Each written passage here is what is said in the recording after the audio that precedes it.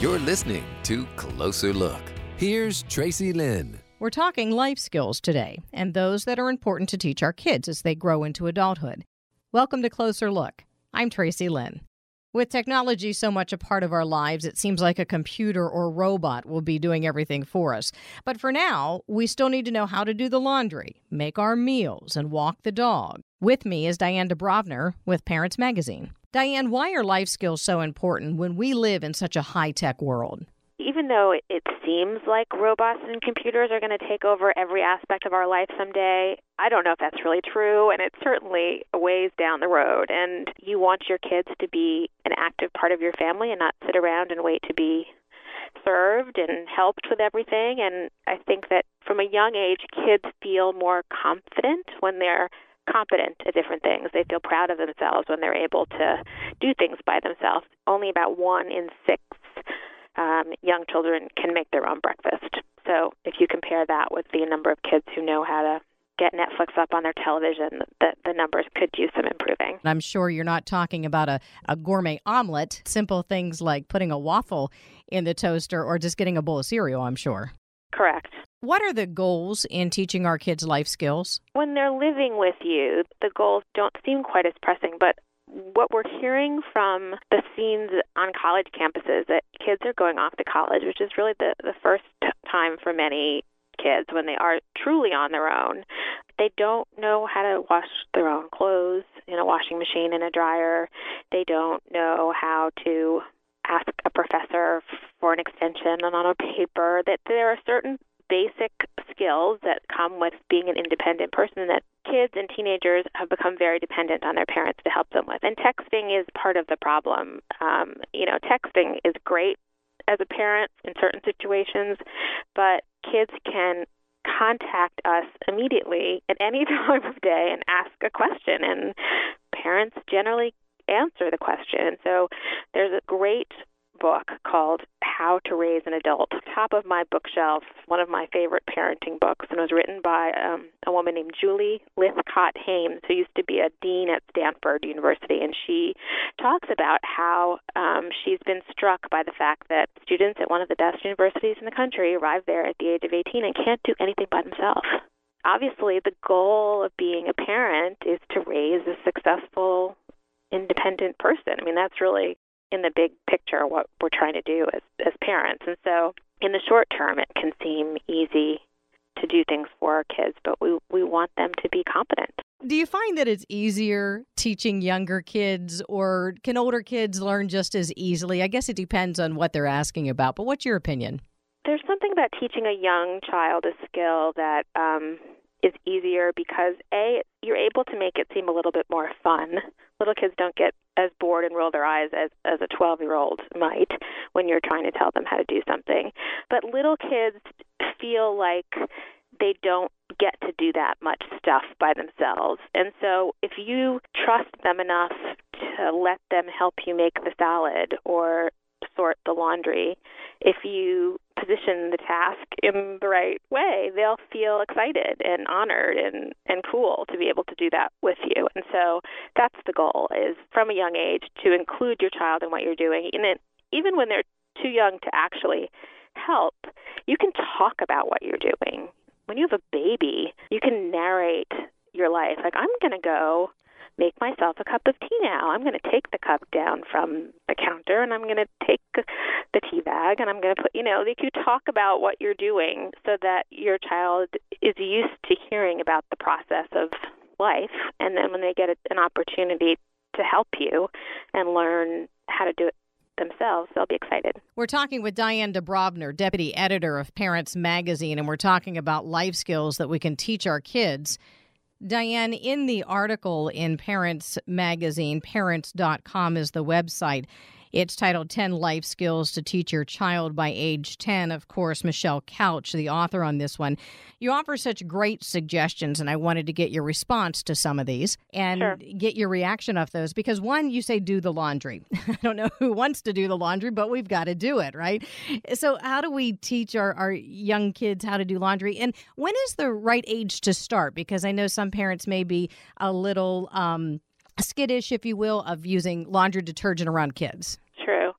I would say for all of these skills that we're going to talk about, it really does depend on your own child. Some kids are able to focus and be a little bit more precise when you give them instructions. Other kids tend to be more distracted. Some kids are stronger with fine motor skills. So I don't think there are any hard and fast rules. I do think with laundry detergent, it's certainly helpful to transfer detergent into a smaller container that a child could hold, or a measuring cup, rather than those big jugs that a lot of us use. But there are steps. You could first get your child involved in the concept of sorting dirty laundry into light whites and colors, or even sorting clean laundry, like let's match the socks. And it doesn't have to be all at one time. One of the good things about laundry detergent is that it's so effective that you can really get most clothes clean on cold.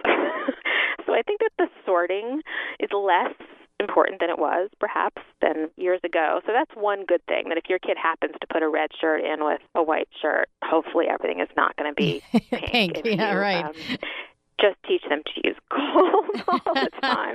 So, I think an 8 to 10 to 12-year-old can start doing laundry by themselves to a certain extent. And, some machines are complicated now and have all sorts of different settings. That's true. But you can show them the basic one. Absolutely. Let me go on to another one, because you say planting a seedling. And that caught my attention because I'm wondering why. Why is that such an important life skill? I don't think it's an essential life skill for someone like me who lives in New York City, but I think it's really a lovely life skill for kids to feel that they have the power to take a seed that they might have grown in kindergarten in a little plastic jar and put it in the earth in the park or in your backyard or at their aunt's house and watch it grow. It's a very powerful feeling. And I think studies have shown also that when kids have hands-on experience with gardening, it makes them more interested in eating vegetables and fruits, because I think it's really cool that stuff grows out of the ground and they're more curious to taste it. One suggestion that you had in your article, which I liked, wrapping a gift, because I don't think we think about, again, the steps like you mentioned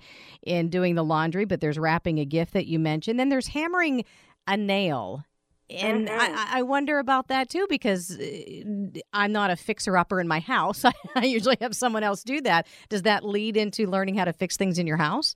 In my house, my husband is very handy, but we have old floors and there are nails that are constantly sort of coming up from the wood. One of the things we're always doing is sort of banging down the nails on our floor. We're not building anything, but it's just a small little task. But I think you never know when in your life you're going to be in a situation where you're going to need to do this. If you buy furniture, there's an element of handiness that people need to have to put those kits together. And if you're starting on your own in your first apartment and you can't afford to buy something at a high-end store and you need to buy something that needs to be assembled, you may very well need to know how to use an Allen wrench and you make a great hammer. Diane, you make a great point there when you say you never know when you're going to need this, because a couple of other suggestions like cleaning a bathroom and treating a wound, those things you assume that somebody knows how to take care of, but when you're talking to a young person, you realize very quickly as an adult, they've never been taught this. Part of what teaching skills like this does is to make the whole process of getting involved in these activities less daunting for kids. Hopefully, if they're in a situation, they're not going to be all by themselves having to put the furniture together, or someone's going to get hurt and they're going to be all by themselves, but maybe they'll just be there to help and they won't be scared of a situation, then feel like there's no way I can do this because I've never done it before. So, not that they're doing something 100% by themselves, but just giving kids a sense of comfort with the types of things that they may experience out in the world will make them feel more prepared for anything. Diane, I want to touch on a couple of more suggestions that were in the article, the 10 life skills to teach your child by age 10, because when we were talking about technology, I can see where these two that I'm going to throw out to you, and we can talk about them independently, but how they may wrap into this technological age that we're in. One, you say, learn how to write a letter. The other is navigating. So first, a lot of us go online, sometimes get a document that's pre-prepared and then just kind of copy off of that. So why should we learn how to write a letter? Well, I don't think we necessarily mean a business letter like you're applying for a job, but I'm sure most kids learn how to send an email before they learn how to send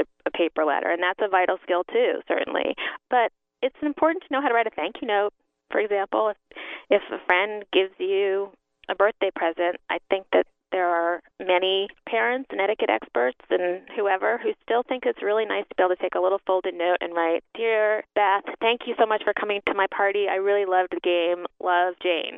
That's all it takes. And I think that those types of personal handwritten letters that we send at various points in our life, whether it's to a friend or a grandparent or somebody who you just had a job interview with, are very valued, particularly in this age of email. So it's not hard, and kids who don't know how to write yet can learn how to dictate to you what you could say in a note. And then navigating. I find this very interesting because you talk about hunting for treasure and having your child lead the way. Talk about why this is so important that you help teach a child how to navigate. We're so lucky to have GPS and Google Maps on our phones now. I mean, it's really pretty amazing. And yet, you can still be looking at that map on your phone and not really be able to orient yourself and figure out where you want to go. So some of the basic skills about holding a map in a certain direction and trying to figure out where you are, like what's on your right and what's on your left, and do I need to go forward or backward, are basic skills that you really need whether your map is on paper or on a screen. So when we talk about hunting for treasure, I mean, you can make your own little treasure map and bury something or hide something behind a tree in your backyard, or if you're in the park in a certain place, and just draw a really basic map and sort of the trees and the buildings and the whatever, and show where the treasure is, and your child can find it in that sort of one basic way. When you go to lots of kid-friendly places too, like the zoo or an amusement park, they will give you very user-friendly maps.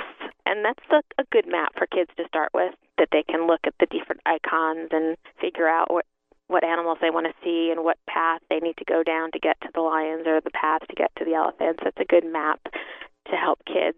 We're talking with Diane Dubrowner, deputy editor of Parents Magazine, and we're talking about life skills that we can teach our kids. Diane, I realize we only have a couple of minutes left together, and I did want to mention this that is in your article. You mentioned comparison shopping. Not in your article is an idea about finances. Do you think that's a good idea to teach our kids on how to take care of finances? I think that kids are used to seeing money pop out of a cash machine, and so they may not always realize that there's a finite amount of money that we have access to. And so I think it's important to talk about choices that you're making relative to how much something costs with your kid. When you're at the store, you can comparison shop and hold up 2 jars of spaghetti sauce and say, these look pretty much the same, but this one costs $1.35 more, so let's buy the other one. And if your kids have an allowance, they can certainly have the opportunity to make decisions for themselves about what they want to spend that money on, and realize that they only have $3 or $5 or $10, and they have to make the most of that money. Obviously, money and finances is a complicated topic that kids will learn more about as they get older, but you can certainly teach the basics of it from a pretty young age, even what's a quarter, what's a dime, what's a nickel.